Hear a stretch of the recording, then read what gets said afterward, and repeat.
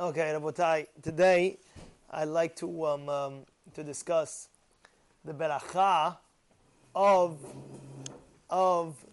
Ephraim and Menashe. Now, Yaakov comes to, actually, Yosef brings his children. Who was his children? Menashe and Ephraim. And now, who's older, Menashe or Ephraim? Who knows? My daughter, she's in 3rd grade. She's telling me who's older. Guys, let's go. Well, it's Ephraim or Menashe. I'm saying, this guy. Exactly. Bottom line is, right? Menashe was older. Right? For the record, yeah. Menashe was older. But who's supposed to get the beracha first? Menashe. Meaning to say, not that they got it at the same time, basically. Yaakov put his children, right? On the right side, the older one, which was Menashe. And on the left side, Ephraim. Because when you make the beracha, the right hand will bless Menashe. The right hand, Yosef put it. I said Yaakov Mechila. Yosef put his 2 children in front of Yaakov. One on the right, which was Menashe, and in front of Yaakov on the left was Ephraim, the young one.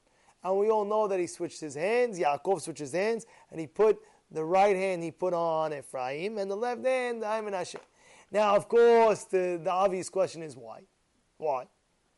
So the answer is because he saw that who's going to be coming out greater? From Ephraim is going to come out Yehoshua. Don't get me wrong, Menashe is going to have also Gideon, one of the Shoftim. But from Ephraim is going to be a great, great leader of Yehoshua. Therefore, he gets the beracha first. He gets like the right hand beracha on the right side. But I had a question when I was learning this. I said, I don't understand something. Because of your descendants, what's going to come out of you makes you greater now.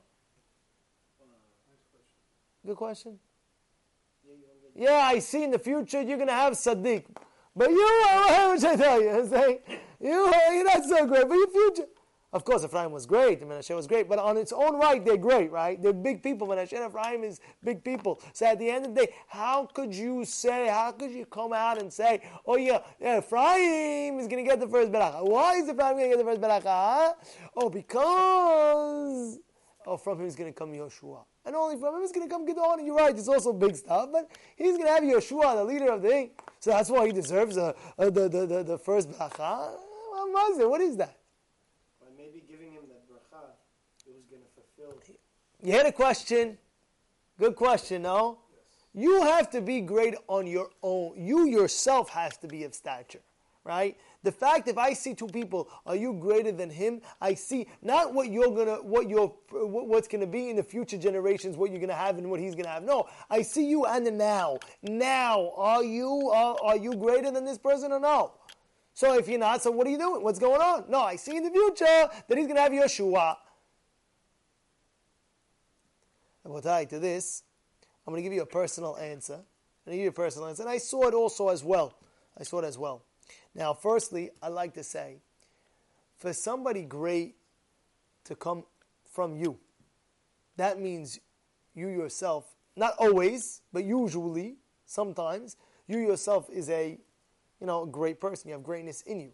Usually, sometimes, not always, but sometimes, right, you have greatness. What was the greatness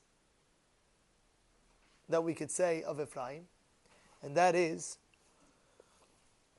there's a famous Rav Yosef Kaira. Who was Rav Yosef Kaira? Who wrote the Shulchan Aruch? Now, they bring down, Sfarim HaKadoshim bring down, at the generation of Yosef Kairo's time of the Shulchan Aruch, there was 3 Yosefs. 3 Yosefs, all having the capabilities of writing the Shulchan Aruch. So why did he have the Zechut of Yosef Kaira and all the other Yosefs? And they write, by the way, so I don't want to say the names, but they wrote Yosef exactly the names of the people, like this name and that name. How come Yosef Kaira was the one to be Zochet to write the Shulchan Aruch? That we hold by him. That we, everything.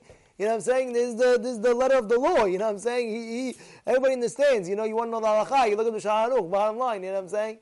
The Ramah, Ashkenazim, they see whatever, but Shulchan Aruch says Ashkenazim also follow Shulchan Aruch. Sometimes the Ramah argues. Okay, when the Ramah argues, they'll go to Ramah, but usually they all the time the Shulchan Aruch, Ramah doesn't argue, they go to Shulchan Aruch. So everybody's going to Shulchan Aruch. What was he zocheh out of all these three Yosefs? Very good. I see you heard this. Very good, Mo. Because out of all the Yosefs, he was the most humble out of all of them. Now, don't get me wrong; they were all humble. All three Yosefs were humble. Otherwise, they wouldn't be able to even have the knowledge to be able to write the Shulchan Aruch. You know what I'm saying? They all had the knowledge to write the Shulchan Aruch. They all had that knowledge. But out of all three, Yosef Cairo, Chacham Rabbi Yosef Cairo, was the greatest in humility. So therefore Hashem was mezakeh him. Hashem was mezakeh him. I saw the same thing with Ephraim.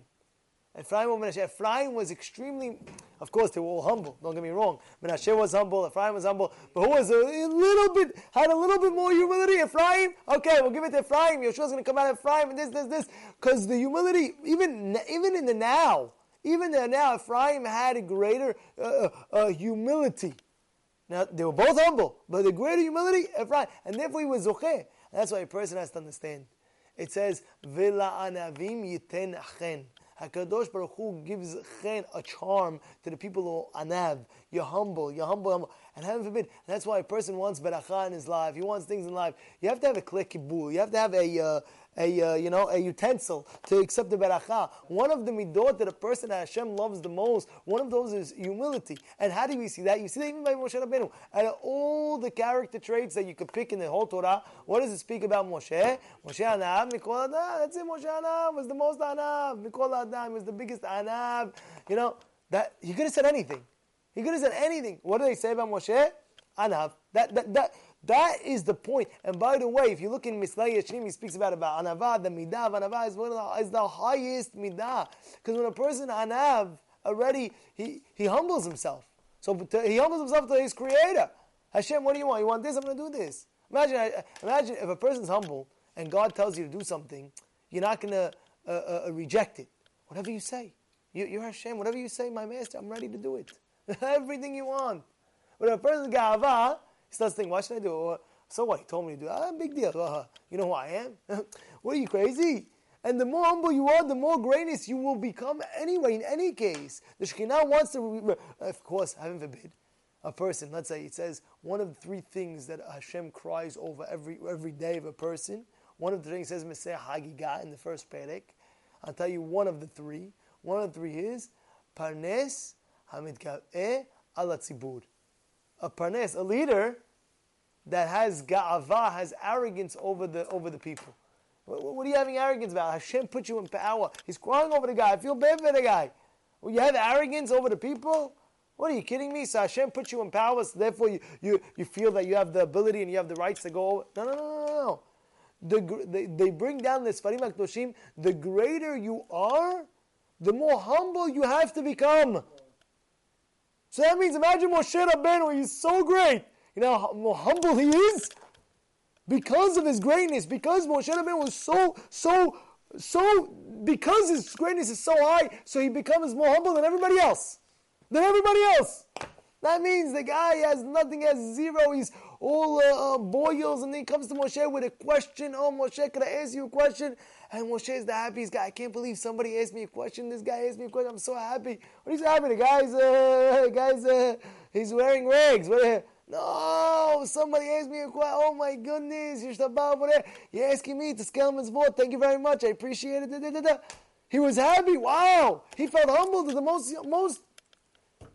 And this is really the great lesson. A person wants to achieve greatness. Of course, there's a lot of achievement of greatness. But one of the successes of our life is humility. I'll never forget my mother. I should give a long life. What happened was, I was with her one time, and we were standing in front of a pharmacy. The guy present buying medication, and there was a very, very wealthy lady with a crazy fur coat and a crazy car and da. So my mother sees her, and she knows she's friends with her. Oh, how are you? I miss you. I didn't see you in such a long time. How are you? How's everything?